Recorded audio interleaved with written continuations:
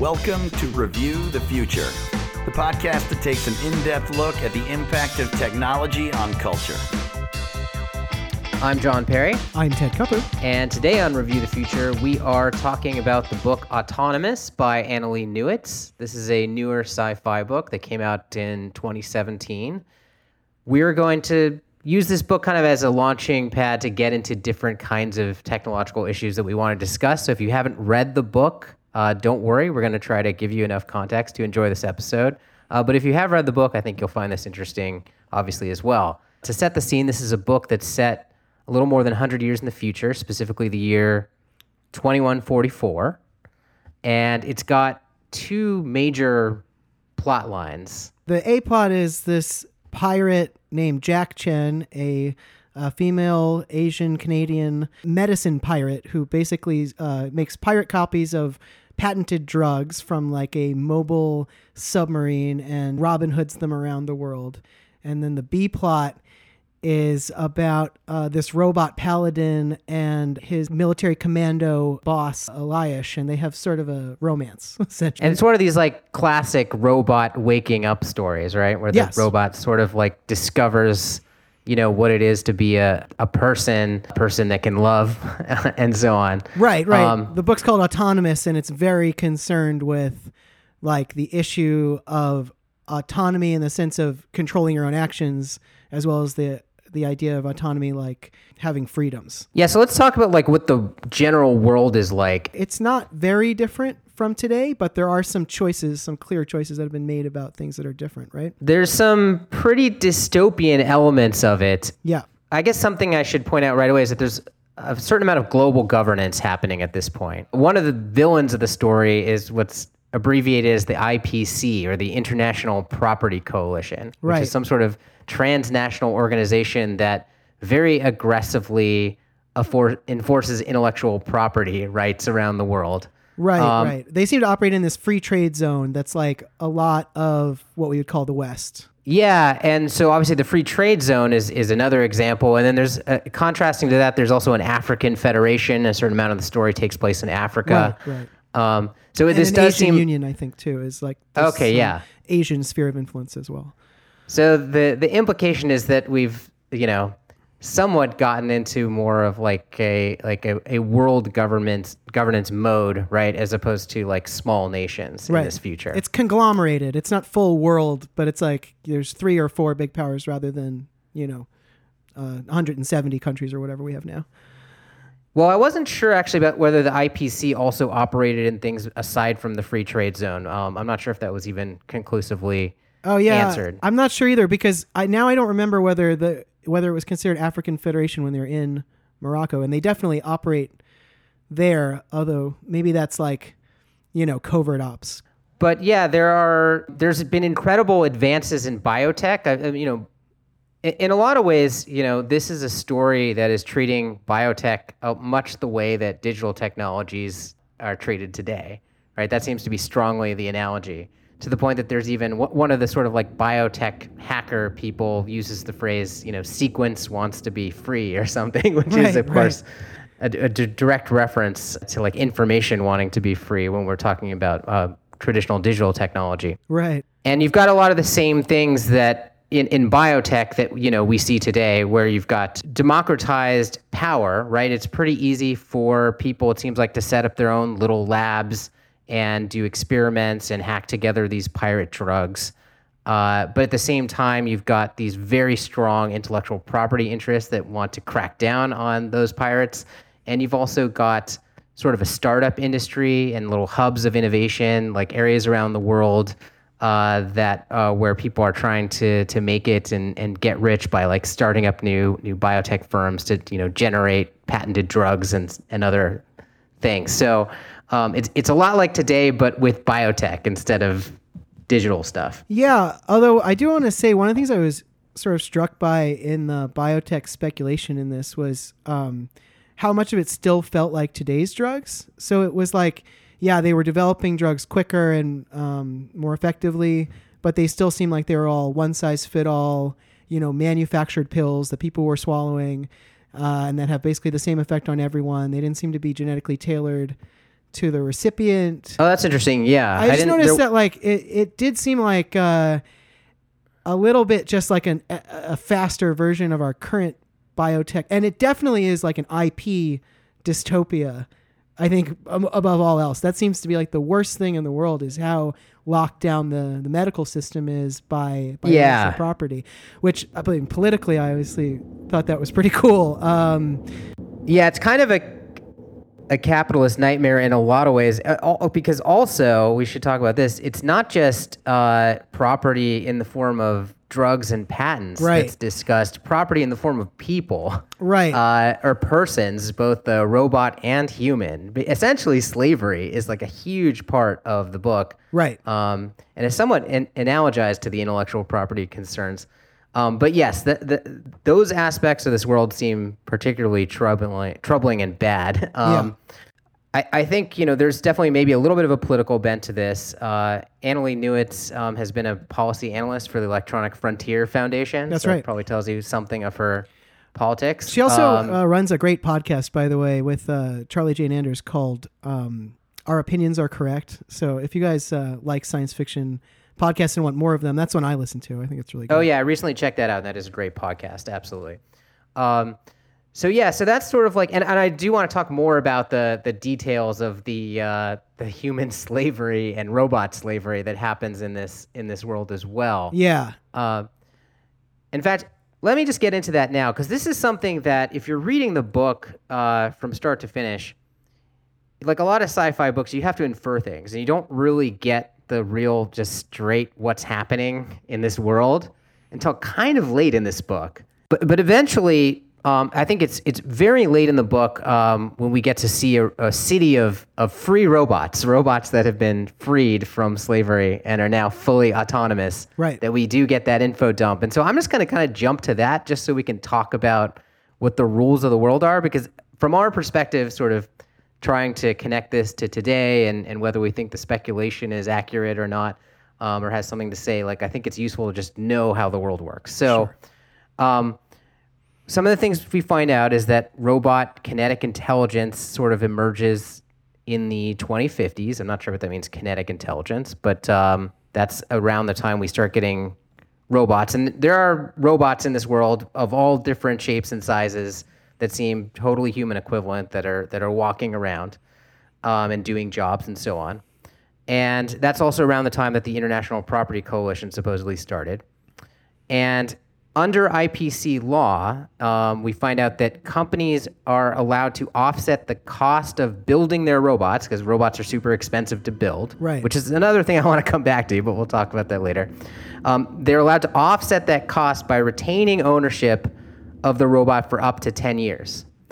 So essentially, those robots are born as slaves, but they can, work their way out of slavery 10 years later, although apparently that's not always followed. Apparently that rule is broken occasionally. So it's similar to the old rules of indenture, and it is in fact called indenture in the book. I think she's making that analogy directly. I'm using slavery, and the book doesn't ever use that term, but it very much is slavery. And that, but yes, indenture technically is the legal term here. Yeah. The other thing that's reminiscent of is the arguments for patents, right? Which is also relevant to the story, because that's, of course, the argument for patents is that you need to offset the cost of designing a drug by retaining ownership of that drug for up to X number of years. Right. It's a monopoly right. I mean, obviously, slavery is a monopoly right, I guess. On some really dry level. I mean, it's kind of terrible to say, but that, on some level it is that. And yeah, the book makes that clear in a kind of structural way that is pretty cool. But it's a little bit weird because in the case of drugs, the argument is, well, you want those drugs to exist because for the good of us all. Right. So we need to incentivize that by giving out the monopoly. Whereas the cost of building robots, do we need the robots to exist for the good of us all? Well, I mean, not necessarily. It's not clear. I guess. Right. And you just assume like more persons on the planet is better. But that doesn't seem like an argument anyone's making. So, or more labor capability, because a robot can do some kind of work, I guess. So they have some value. to the Sure, but society on that level.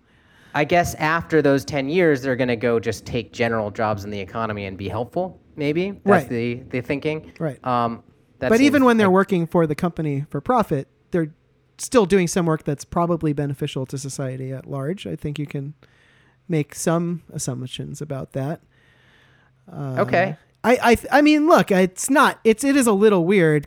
Not that I think the drug companies have the best argument in the world either here, but it is one way to, I guess, subsidize the making of robots, and I guess I can kind of buy that society thinks, on the whole, robots are better than no robots.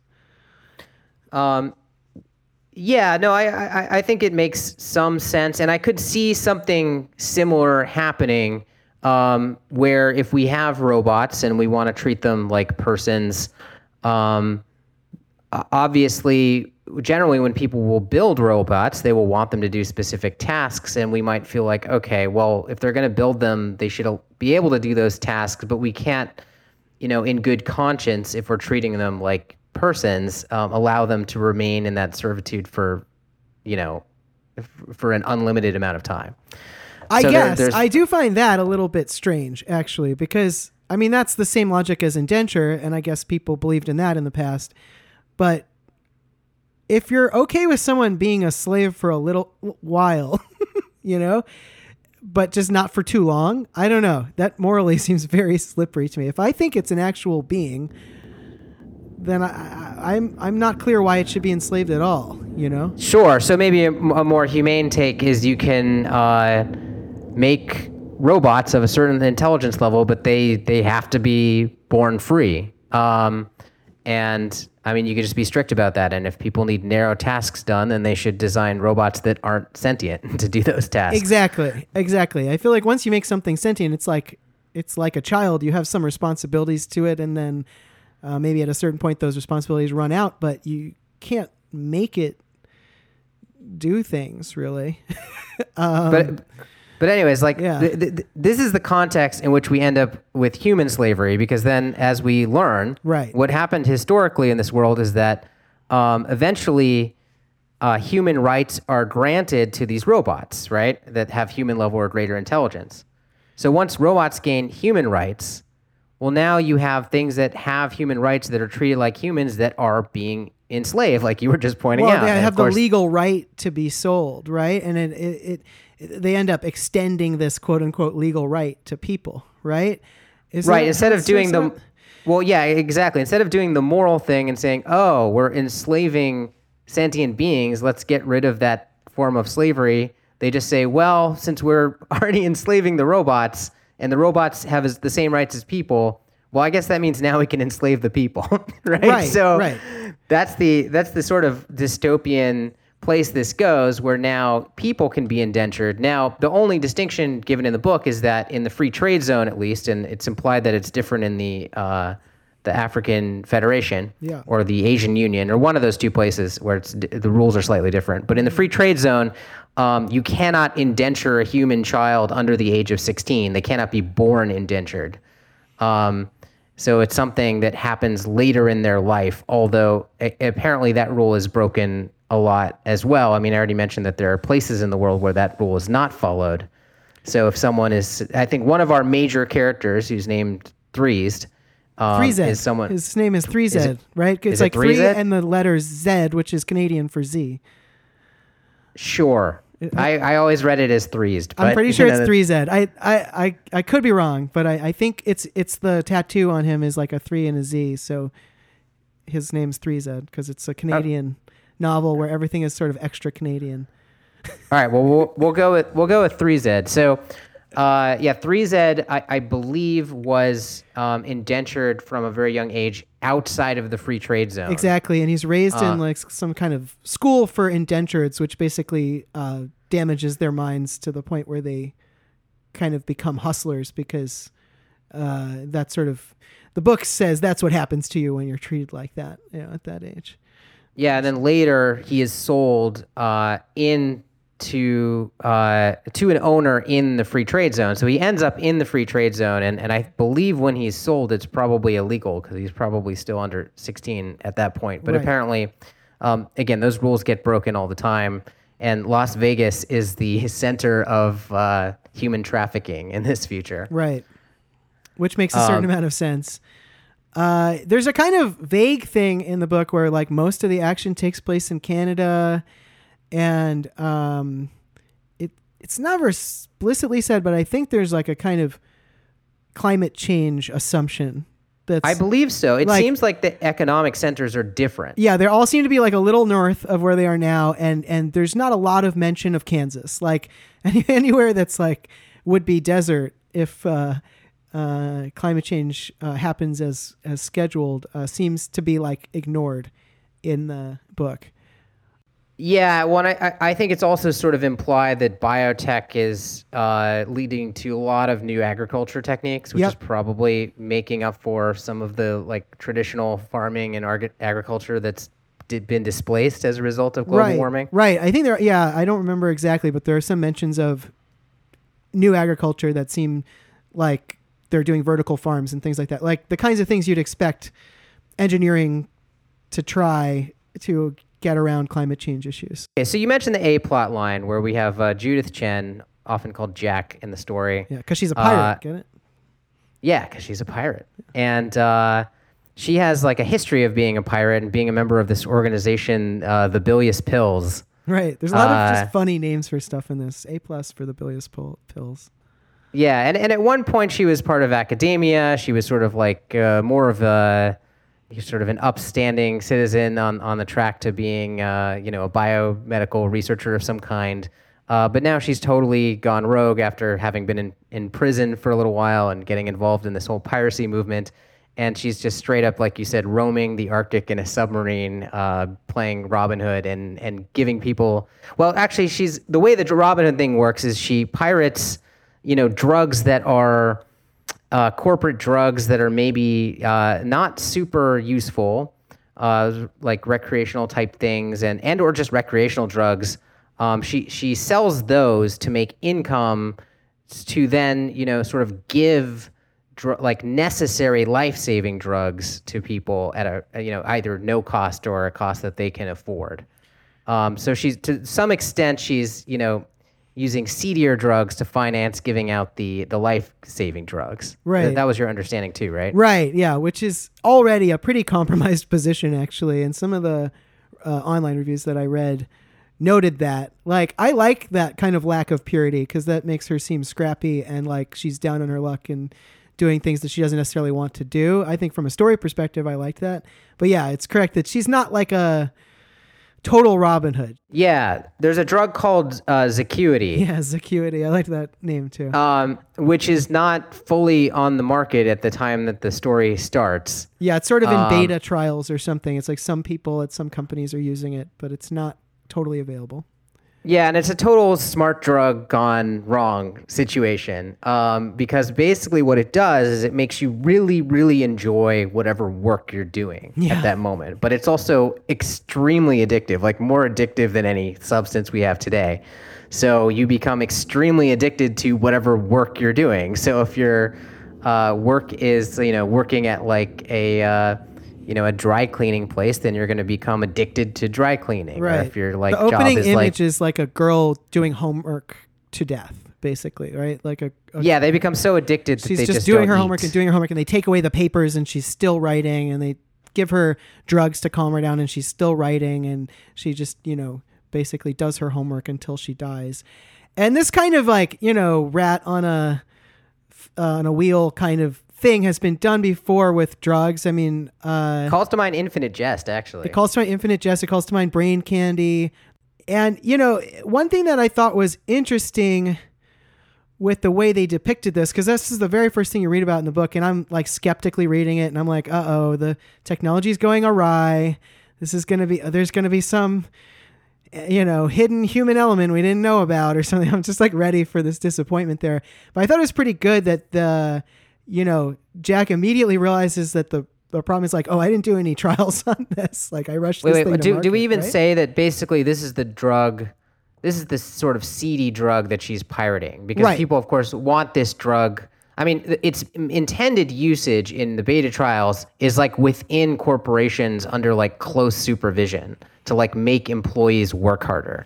But it also has, recreational use because average people that have boring things to do really want this feeling that comes with this drug. Right. So that's what she's selling. And nobody knows that it is so addictive too. They've portrayed it as being a harmless drug that just makes you like your work more, which of course everybody would want if you had such a thing. But so she's horrified, to realize that she's selling this thing that is causing this harm. Right.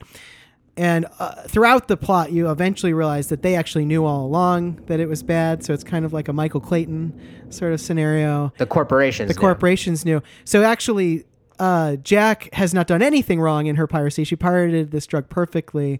It just was a faulty drug to begin with, and she didn't run any of her own trials to test her batches because she was rushing it out to market. So I thought that was pretty good as far as they did a good job of explaining how a problem could happen while the technology, worked as intended. But this corporation just decided to lie, and then this individual ended up spreading it around. And her plot line is basically all about trying to right the wrong that she's unleashed on the world by selling this drug in large enough quantities to harm a lot of people. And of course, like the people that become addicted to this drug tend to do a lot of damage to people around them with their obsessive behavior. So it's a pretty big epidemic. And so she's going out there to try to make some sort of cure for it, and also to get the word out that this drug is problematic, and sort of get the company that made it on the hook for it. Right. When she realizes that every batch of the drug and not just her pirated batch are bad, then her goal kind of expands, and she has to sort of whistleblow on this big company. Meanwhile, our villains, who are the Intellectual Property Coalition, are trying to track her down, and she sort of makes two key friends that I sort of think represent the major themes of the story. One we mentioned is this 3Z, who is a human being that was born indentured, pretty much, from a very young age, has basically been treated like a robot his whole life. Yeah, he's essentially like a sex slave, is like I think the easiest way to think about. It sounds like that's been a large part of the work he's been asked to do. Also, like repairing motors or something. Yeah. And then her other sort of ally that she teams up with is in many ways the exact opposite. It's a rare robot that was actually born autonomous, because most robots are born indentured. So she came from some specific background where her makers decided to give her autonomy right away, which is pretty unusual. Right. So you have sort of like two people that are against type: the human that's treated like a robot, and the robot that's treated like a human. Right. That's Medea Cohen, right? Yes. Yeah. I just like all these names. That's why I keep saying them. I don't think I gave her names. That's good to get that. So 3Z and Medea Cohen. Yeah. So that's right. She teams up with them and kind of seeks refuge among some various like ex-lovers of hers that are scattered around the world. So we get kind of her backstory of how she got into piracy and how all of her various romances fell apart while she's traipsing around the world trying to put together this dossier of information about this drug and get it out, as well as find a cure. And meanwhile, our villains, like you were saying, are pursuing her. So the ones that we're close to are Paladin and Eliash, who are the commando and his bot. That's actually the bot in the commando. Sorry. And they are tracking them down and killing everybody that she has talked to, sort of sort of spreading disaster in her wake. Right? That's sort of how I describe it. Yeah, well, that's the B plot. The B plot is actually about her pursuers. Right. Who work for the Intellectual Property Coalition. As you said, it's a bot and his master, or her master. Right. Which is depending on where you are in the story. Yeah. Yeah. And so, we sort of are meant to identify with these IPC workers that are hunting her, because they're given, a lot of viewpoint in the story. But of course, they're doing terrible things. I mean, first of all, Yes. this was what's so dystopian about this world is that the IPC seems to just murder indiscriminately in pursuit of protecting this company's patents. So that's what's I think very troubling about this future in particular. Right. Patent pirates are basically treated like terrorists today, and they're just hunted down and killed, and nobody thinks anything of it. And you do kind of get close to these two workers, but that's because they never think about what they're doing, really. Like, they never think about patents, and they never think about, they very, very rarely even think about their enemies, or like whether their enemies are dangerous or anything. They're like, that's so far from their minds. They're mostly just focused on each other and their relationships and stuff. And so you're able to kind of get a bit close to them. But as you say, when you step back, you realize, oh, I don't want them to succeed at all. Right. Well, and that gets to what I think is where the book shines, like my favorite thread, right? Mm-hmm. Which is the viewpoint of Paladin, the robot. Yes. Who, again, it makes sense that he doesn't question this because he's been designed as an artificial person with certain preferences that he has or she has no knowledge of or access to at the beginning of the story. Yeah. Things that make it feel good to do what your master tells you and to serve your master, for example. And so, if that's the sort of preferences that are hard-coded into you, then maybe you don't have free will with regards to those things. And that, of course, is like one of the major things that's being explored here. But yeah, the way that character is handled, in a way, like if you told me on paper, like this is a book that has these two storylines, one is about like this cool like drug pirate, and one is about this sort of robot, like learning to love or something, I would probably think that the first one would be the interesting one and the second one would be the cliche one. But actually, I felt quite the opposite when reading it. I thought even though this is sort of a tried and true story of like a robot that sort of doesn't fully understand its motivations, like learning to be more of a person, I actually thought the way it was portrayed was uniquely done and good. I don't know if you felt the same way. Yeah, I agree with that. I found that to be the more compelling part of the book, and I also agree that I'm not sure I would have guessed that from a pitch. I think part of it is just the specificity that she gives Paladin. Part of it is the, I think, uncritical way that Paladin deals with Elias, because part of Paladin's main growth is that this commando who is in charge of Paladin basically falls in love with it, is sexually attracted to it at first and has like issues with that, and then over the course of the book basically falls in love with it. We keep switching up its pronouns, so maybe we should talk about that part. It turns out that Paladin has a human organ incorporated into its design, right? It's a brain, and it is kind of cleverly used for facial recognition within the system. Right off the bat, I thought that was strange. This robot has a brain in it, and not in the head. I think it's like in the chest or something. Right, yeah. I guess the company put the brain in there as a matter of strategy, right? To sort of mislead people, because apparently everybody assumes, as you would assume, that, the brain is acting as a brain, right? Because that seems like a powerful combination. You put an actual human brain inside of a super mech, basically, and that's a thing you've seen in sci-fi before that's going to be pretty effective. Sure. But actually, like, the brain is relegated to just doing this facial recognition task, which we'll get into in a sec, because I think that's also super weird.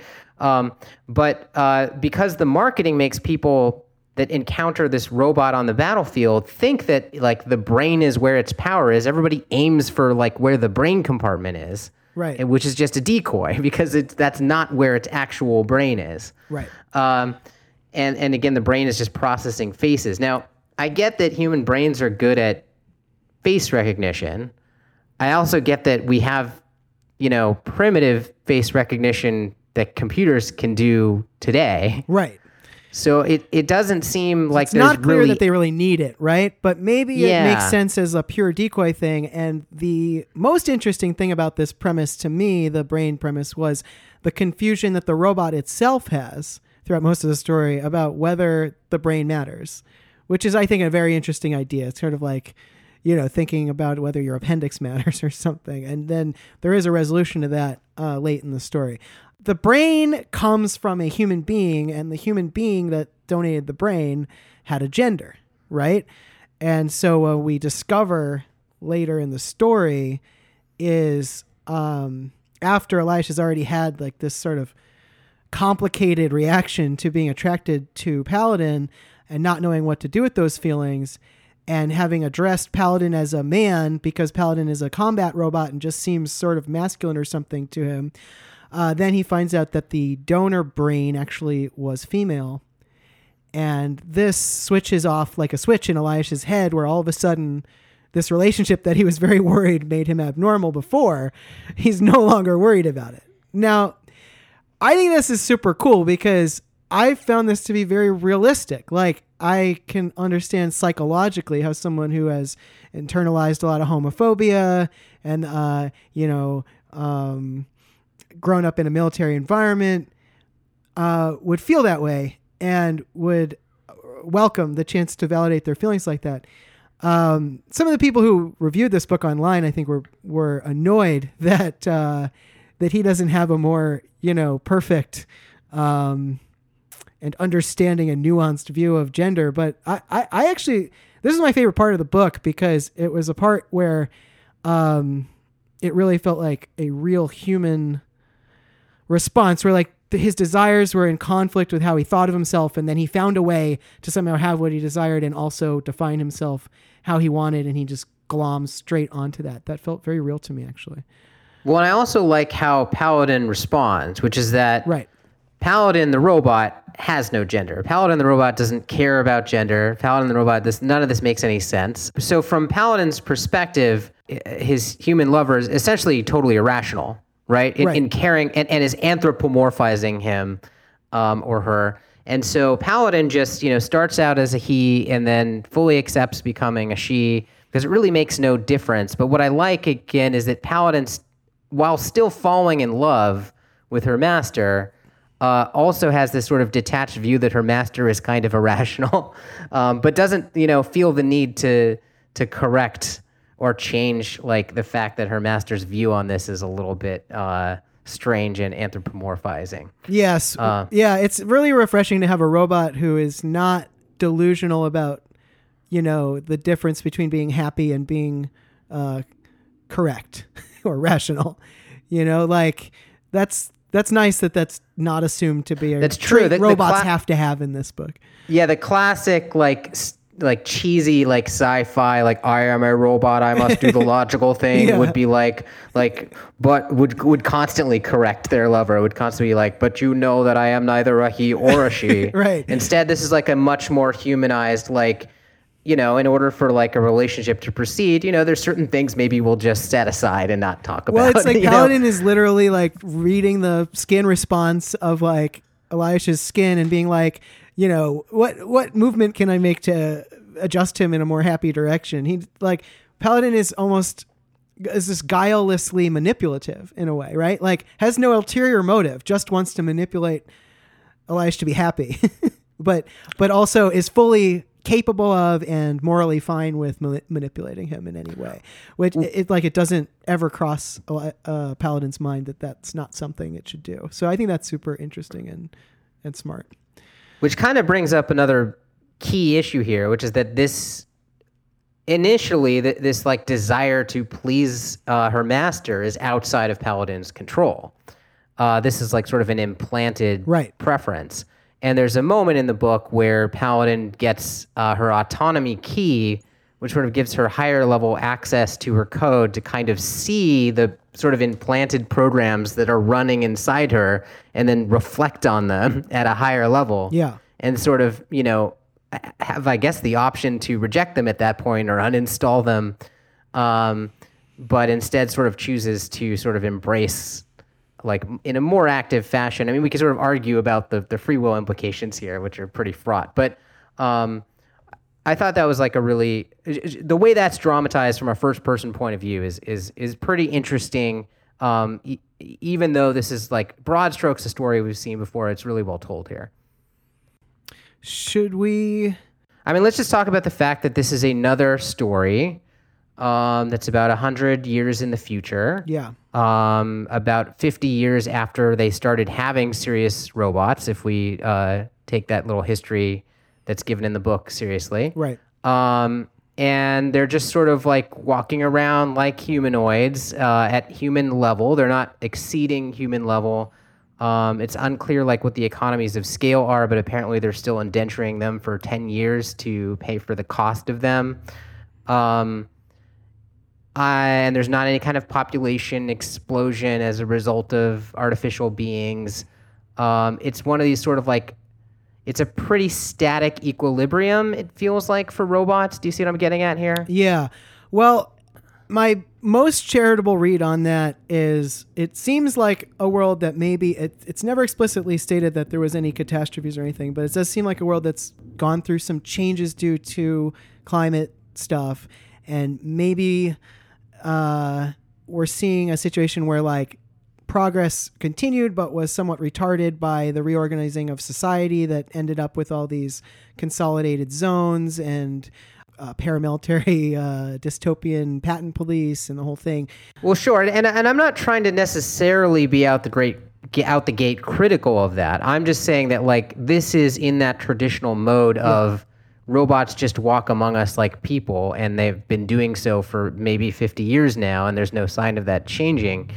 And I do think like modern sci-fi usually feels compelled to address that being the case now that we, have so much talk of singularity and intelligence explosion and economies of scale and completely digital beings that maybe don't have bodies that could be, infinitely copied. And, again, there's so many ways for this equilibrium to not be maintained. Ranging from the sort of like, Robin Hanson, emulated minds version where you have purely software beings that you can copy many, many times. And so inevitably their population would tend to explode, to the sort of like Kurzweil, like, intelligence explosion version, where they just get smarter and smarter and smarter, and as opposed to just staying at roughly human level, which is where these seem to stay. At the very least, you'd expect the cost to go down on them or to be changing or more fluid. But again, it's also sort of hard to know where this lands on this trajectory. But yeah, this is not a story that's concerned with these like bigger themes of technological progress. It feels like a much more incrementalist sort of view of the future and how things are going to go. And I think that's totally fine. I just wanted to point that out. And there's like nowhere in the book does it feel the need to kind of like explain away any of these issues. But I don't know, how plausible do you find that these days? Well, usually for sci-fi, I'm willing to like go with whatever the assumption is there as long as it's internally consistent. And I didn't find too many places where I was like, oh, if there's progress in this, how could there not be progress in that or something? There was a few things up front where like, there's all these tiny projectors everywhere that are like projecting screens for everybody so that they can do regular computer stuff without computers. And that was like sort of a really interesting idea that then didn't have any real consequence in the world. Like, those same screens weren't also surveillance devices, for example, that could spy on them, to go back to IPC or something like that. I could see something like that maybe happening. But for the most part, I think you're right. It seems like this is a sort of stagnated world where it comes to computer tech. Exactly why that is never explained. It does seem like it's better than what we have today, but still like along a lot of the same kind of corridors, or like it doesn't seem like it's had a big paradigm shift in a while. And of course, biotech is sort of where it's at in this world. So maybe the author just wanted to focus on that to the exclusion of what was going on in computing. But although making a robot a major character seems to foreground computing quite a bit. Well, but the robot's weird because it also has this biotech component where it incorporates human brains, as we mentioned, for something that I'm not sure you actually need human brains for. So who knows what she's trying to say there. Yeah, obviously there is advanced computing technology in this world. But for 130 years from now or whatever it is, it didn't feel like exactly the right mix of tech. You know, it felt like biotech was maybe actually behind, because why weren't there like desktop drug printers? Why weren't people getting personalized medicine? Why? Wait, there sort of were some. There was print, like drug printing and various like fabrication. They had, but they had to happen. go to like a special facility for that, right? That wasn't like something that somebody had. That was Medea Cohen had access to that, right? Because she works at some hospital or something. Yeah, I'm not sure, but I know like now our main character would have special facilities on her submarine, but she had stuff like I don't know how widespread. It seemed that like it was like technology high-end was. industrial tech to me, not like something everyone has at home. That It felt to me like more like mid-rangey, like Maybe. you could get together. Like it seemed like there is a plot line where in her early days of being a sort of like pirate, she sets up like a radical, alternate, genetics lab or whatever, right. or biotech lab, and they get, I guess, grants or donations to like fund their equipment, right? But it seems like they're sort of able to coddle that together. Right. I I mean, guess it feels a little bit like 3D printers today. So yeah, maybe you're right. Like more like mid-range, high-end hobbyist, low-end industrial kind of space. Meanwhile, the computing tech felt very behind to me. I mean, it seems like if they really have human-level AIs that can become autonomous with just being given a program key like Paladin, and those, which is super advanced, right? To have that, and those are like obviously the ones that are embodied in really expensive military hardware. They've got to have AIs that are out there on the network that are super capable, and I didn't really see a lot of evidence of that in this world. So again, maybe it's just outside of the scope of what she's doing. Everything is pretty close on the mainish characters, but it did feel like, to me, I felt like the date felt like it was maybe chosen to feel far enough in the future, but not too far. But to me, it seemed like a very linear future from now, if that really is the date, then like it would almost seem like linear progress from today on is kind of the assumption that's being made. Sure. Yeah, I think that's right. The world is very like connected. Surveillance is very powerful in this world. Mm-hmm. Makes it very hard to hide from the IPC, or so you would think. Although it seems that, Jack as a pirate seems to have a lot of tricks up her sleeve for avoiding that surveillance. So, right. Yes, it empowers these corporations and this IPC coalition, but it is seemingly avoidable. So the world does feel like very networked, right? And like there's a sort of an Internet of Things implication where like the robot can kind of like talk to the sprinkler system in the building they're in and so on. Yeah. Where like a lot of things are on the network and sort of like you can pull a lot of information out of the air wherever you are. Mm-hmm. So that felt right. But yeah, there's not a lot of intelligence floating in that network like you would think there would be. Like there's not the combination of that highly networked world with the like sentient, like human level intelligence. Do you know what I mean? Yeah. And I'm not sure exactly what that would look like even. So I'm not sure like how you would have to change the story. But yeah, that didn't feel like you said, maybe like as advanced as the world sort of implied it would be. But again, I mean, I think this is more of a thematic book at the end of the day than a speculative book. Although I would still give it a pretty high speculative score relative to most sci-fi. Yeah, but I think that's right. This, what this book reminds me of most of anything else actually is of Cory Doctorow. Sure. Because the politics are great. Well, he also has an EFF background. Yep. The concepts are pretty solid. There's a lot of like pretty solid, interesting, thought through consequences of A or B technology, as we've been kind of going through. The writing style is like functional. I wouldn't say I loved the writing style, but it usually didn't bother me. but there's like a sense sometimes when I'm reading it that it is, I don't know, paper dolls. And I feel this way with a lot of Doctorow's work too. Like sometimes it just doesn't quite come together to be more than all of its ideas. Yeah, for me, on more of a surface level, I would just say that like the B plot with, it's not even fair to call it the B plot, but like it's 50% of the story. But yeah, the second plot with Paladin was just a lot more engaging to me than the plot with Jack. So like on its own, I might have liked the plot with Jack more, but like next to this other story that I was much more engaged with, like it sort of like was a little worse for the comparison. Yeah. So I mean that left me.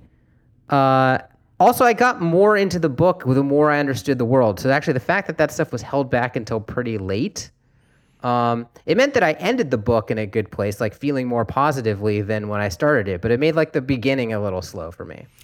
Yeah, I agree with that. I also had a harder time getting into it until really the Paladin story picks up. Then once that gets interesting, then that was enough to carry me through. And the rest of it all made sense and was logical, and I understood the points he was making. I wouldn't say that it was super satisfying, though. I mean, I think ultimately you don't end up caring that much about Jack and Jack's past. So are you trying to say like that you felt the author's hand in the sense that like you thought maybe she was trying to make specific thematic points with the choices in like too obvious a way? Yeah, sometimes the choices almost feel like they were taken from a spreadsheet of political goals or something. And I want to again reiterate that these are political goals that I share, so I have a certain sympathy with that kind of choice getting made. But and I felt the same way when I read Little Brother by Cory Doctorow or Down Out in the Magic Kingdom by him as well. Like there are certain things where I'm like, okay, you wanted to talk about this, and like, look, I think patents are bad, I think a lot of this, I agree with a lot of this stuff, but there are some times when I was like, all right, but I think something more, emotionally engaging here might have been more nuanced and messy about the topic. And, the author didn't choose that, You know what would be my simple, like, the thing I would try if the book was being rewritten? Because it seems, it is, I would make 3Z the main character of that plot line. Yeah. Because 3Z is a more compelling protagonist and is present in 90% of the scenes anyways. And you could tell basically the same storyline. Yeah. But I think because 3Z's life is so off. Well, in a way too, it's like maybe it's too neatly symmetrical, but it is more symmetrical to have like the indentured robot as one plot line and like the indentured human as the other plot line. Right. There's a nice symmetry to that or a cheesy symmetry to that, depending on how you look at it. But I think I might have liked that better because I did care more about him for whatever reason. Yeah, well, some of that's just due to pathos because his story is so terrible, but also I think that character is well drawn because she shows his psychological damage, I think, in a believable way, which is that he is a user and kind of doesn't give a shit about anyone, which is a total defense mechanism and feels right for that character, feels like she's not just pitying him, but she's really kind of getting into his head. I agree with that, actually. I hadn't thought of that, but I think if Jack was more like the gruff pirate who saved him, kind of that character, right, and he was the main character in that A plot line, I think that might be a better story. Although I have to say, as like a criticism of the speculation, and I did go with this when I read it, so I don't think it's a deal breaker. It's all explained well enough, and it all logically follows that like the Supreme Court might draw this equivalence and might say, well, I guess since we've already decided to enslave robots, we'll enslave humans too. But I find that unlikely from this timeline. Does that make sense? Like, I find that unlikely, not as a conceit in a sci-fi thing, full stop, but as a future for our world, for this current world.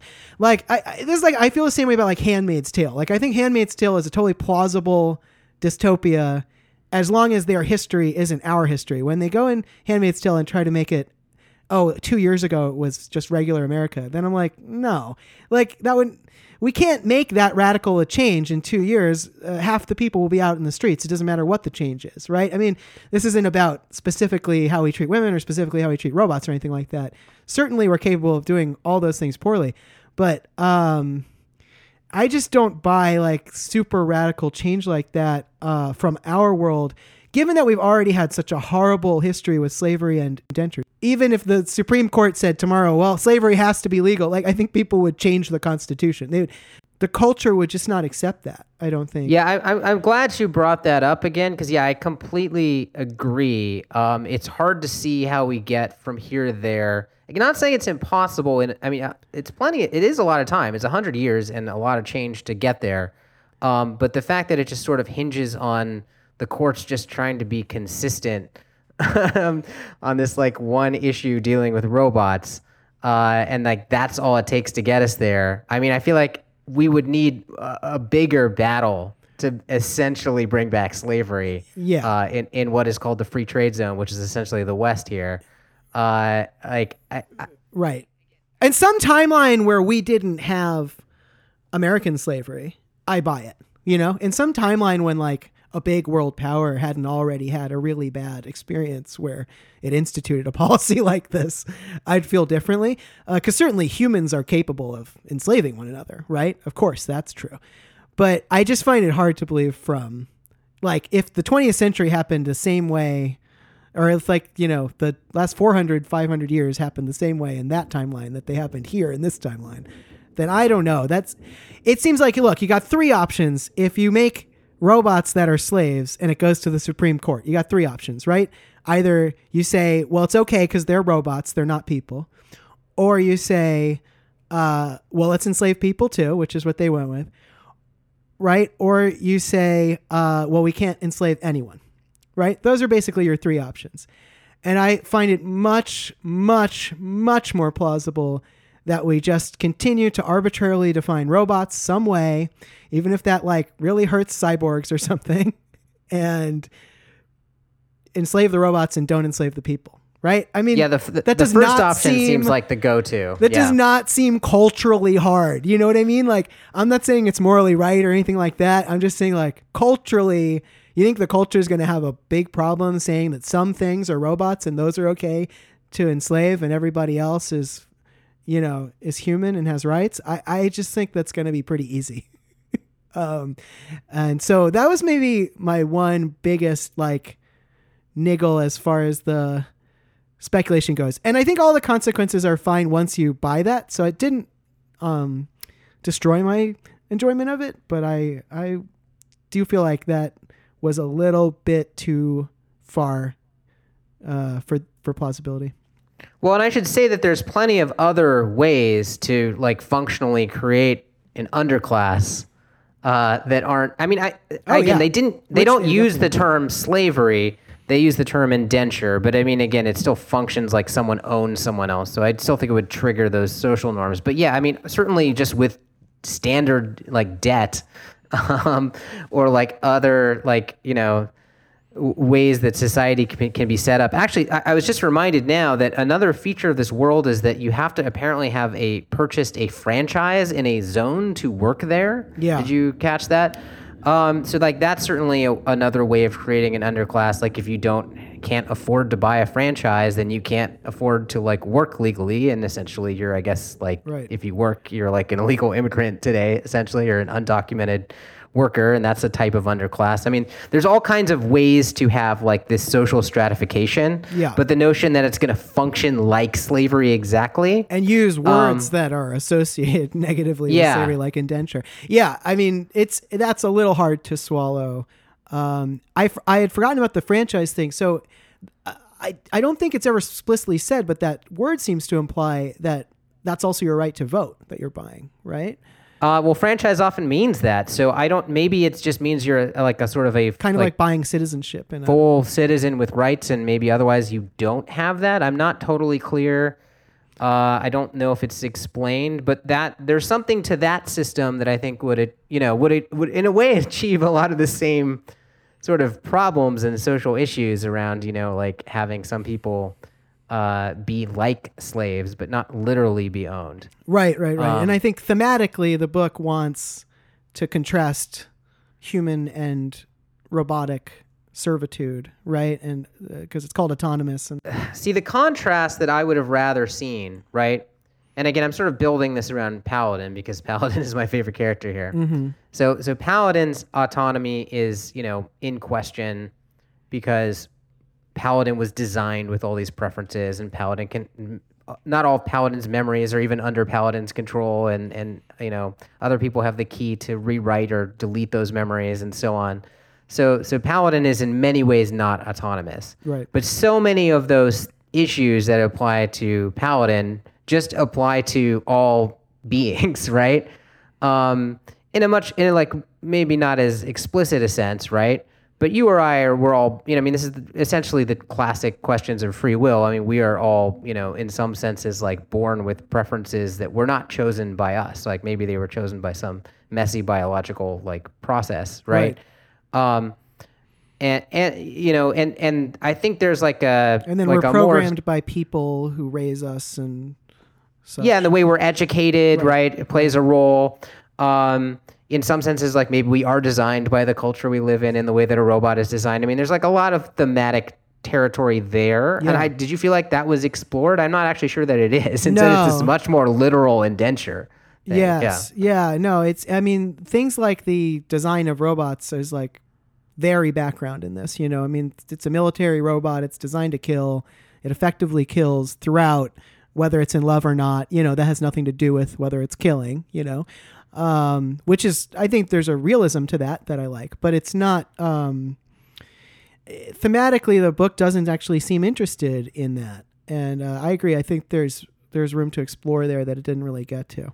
I mean, that is an interesting question in and of its own. And it's something that recently, our occasional guest, not for a long time though, John Danaher has written about, which is this issue of is it ethical to design a person for specific, ends, right? Right. Or is it, I think the sort of example he writes about is it okay to design a ironing robot to do your ironing for you because you don't want to do it, right? But the robot, much like the people taking the Zacuity drug, maybe that's the connection here, gets basically an intense high from doing the job of ironing, right? So from the robot's perspective, right. They have this preference, they're fulfilling their preference, it makes them feel good. So is that ethical to sort of design a being with a goal in mind? And you're not designing it to suffer, you're designing it to feel good, but you're designing it in this way that makes it sort of fundamentally inferior to you. Is that even something that should be allowed? Right. Well, and I think the book makes its thematic argument by having 3Z be this, child who was basically raised to be a hooker, right? And is psychologically damaged to the point where he does get enjoyment from seducing people and stuff, but that it's I think the book is trying to marshal the inherent ickiness you feel about prostitution and stuff and throw it at these other thematic questions, isn't it? It's trying to say well, you wouldn't be okay with it if you raise kids from birth to be prostitutes, right? That's something you're not okay with. I think probably most people are nodding their heads. And then, it says, well, how different is that from this in a way by putting them right next to each other, from creating a robot to be a killing machine. In the specific case of this book, I think it's pretty easy to describe that the way that Paladin is treated in this book is probably unethical. Now you can come up with other situations. Maybe we can talk about this in another podcast where it's a little bit more confusing if you make a robot or not for a certain job, if it's actually ethical or not. But I think in this case of Paladin, where you make sort of a military robot that you send around the world to hunt down and kill pirates. I mean, there's so many problems already that it's almost you don't even need to get to the larger question. Oh, can I bring up one other thing? I did read the internet a little bit about what other people were saying about this book, and I found something on Goodreads that I thought was worth bringing up. This is a sort of a niggle about the way the patents work in this world that I didn't put my finger on when I was reading it, but there was something about it that I was like giving me a weird feeling. And I, when I saw this, I was like, oh, I think maybe this was it. Someone on Goodreads pointed out this is a person who works in patent law, and they say that their argument is the patent system that's in the book is quite different from today's patent system, because the ostensible purpose of today's patent system is, you give them the short-term monopoly on the invention, but you also, in order to get that monopoly, they have to show their plans on how to make the drug to the government, and it goes into a public record. So the world gets the information for how to do it in exchange for that monopoly. Eventually that monopoly runs out and people can make the drug generically, right? That's the way patents work now. That's why we're willing to do them. I mean, you can argue whether they're a good idea or not, but that's how they work. And in the world of the book, it appears that essentially they can keep the drug secret. Right, because there's reverse engineering exactly. happening. So they just get this monopoly. It lasts for basically ever. It's like, it's like she's analogizing it to the Mickey Mouse, copyright or something, that part of IP law, which is worse. Which is even worse than patent law. So it's like it lasts forever. Anybody who even figures out how to make a generic version is breaking the law in this world. That's against the rules. So that, like this commenter says, legalizes secrecy, and allows the drug manufacturer to do what they do in the book, which is illegally make a drug that actually makes people sick and just lie about it, and it's fine because nothing happens to them. Because unlike today's world, there is no disclosure in this world. So I think that's a really interesting point, just to bring up, not that she should have done it a different way, but just to bring up that, in this future where the companies are even more powerful, they have changed the system from our system to make it even more beneficial to them and even worse for the world. And that's not really specifically addressed in the book. Although it is consistent with the general vibe that intellectual property law has been onerously expanded in this world. Yeah. So it would you can kind of fill in the gaps there and figure, at some point they got that part changed. Absolutely. I just think the point this commenter's making is just that it's different from how things are today. Yeah, and I hadn't thought about that. I didn't want to I don't want to defend the patent system. I think it's a disaster, but I think it is important to note that this is like a worse version of the patent system that is being depicted.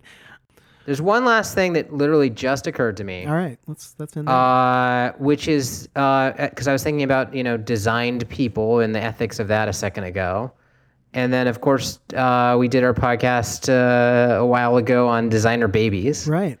And of course this is a world of relatively advanced biotech, it seems.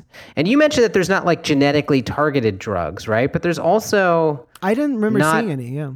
Not are there genetically engineered people, right? I mean, that seems to me like a natural, also thematic complement to the sort of programmed robots, is that you would have people that were programmed from birth via, genetic selection of some kind, but that's pretty much not mentioned, right? Yeah, I don't remember that coming up, and I'm thinking as you're saying it, that would be a really good thing to apply specifically to 3Z, because in a way that's more analogous than the sort of school for indentures or whatever, as far as, taking away his autonomy by genetically engineering him to be whatever, promiscuous or whatever it is they want.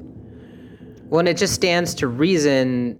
You have to infer a lot about, what they can and can't do technologically, because there's a lot of that description is sort of hard to parse, right? And a lot of it's sort of impressionistic, but they seem to have pretty advanced biotech. I would assume that would include, some pretty strong genetic engineering that could be done of people. Now, I mean, whether that's allowed is a question, but it seems like the fact that that's not addressed at all does seem a little odd. In fact, but I just thought of that now. So yeah, I rolled with it when I was reading it, but I agree. All right, well, maybe we should end with just sort of bottom line. Sure. Do you recommend this book or not? Or who do you recommend it for? Yeah, so I would recommend this book with caveats to people who listen to this podcast and are interested in these kind of ideas and are willing to slog through something that can be a little slow at times and a little cold in general to get to something that has some genuinely interesting things to think about. It wasn't my favorite book, but and it wasn't the most satisfying book that I've read in a while, but there were a few moments where I was delighted, and I think it is an interesting read. I definitely don't think it's a read for like your grandmother or like someone who is not already interested in these topics, because it's not the most accessible thing in the world. I mean, I'm going to go ahead and like, if I just had to give it an up or down vote, I'd give it an up vote. I'd recommend it. Mm-hmm. I think it's a good book. I think it's way better than your average sci-fi. I agree with that. I would definitely read the next thing she writes. But yeah, I mean, I had my little criticisms, which I've already said, so I won't repeat them. Mm-hmm. We're going to be doing more reviews like this. And so, we're going to try to give you a heads up when we can. You might want to check our Twitter feed, I guess, occasionally. We'll probably post there to let you know like things that we might be reviewing soon in case you want to read and or watch those things. Yeah, that makes sense. Also, if you'd like to suggest something for us to review, send us an email and let us know if it's a book or a television show or a comic book or something like that. We can try to do it this in the next few months.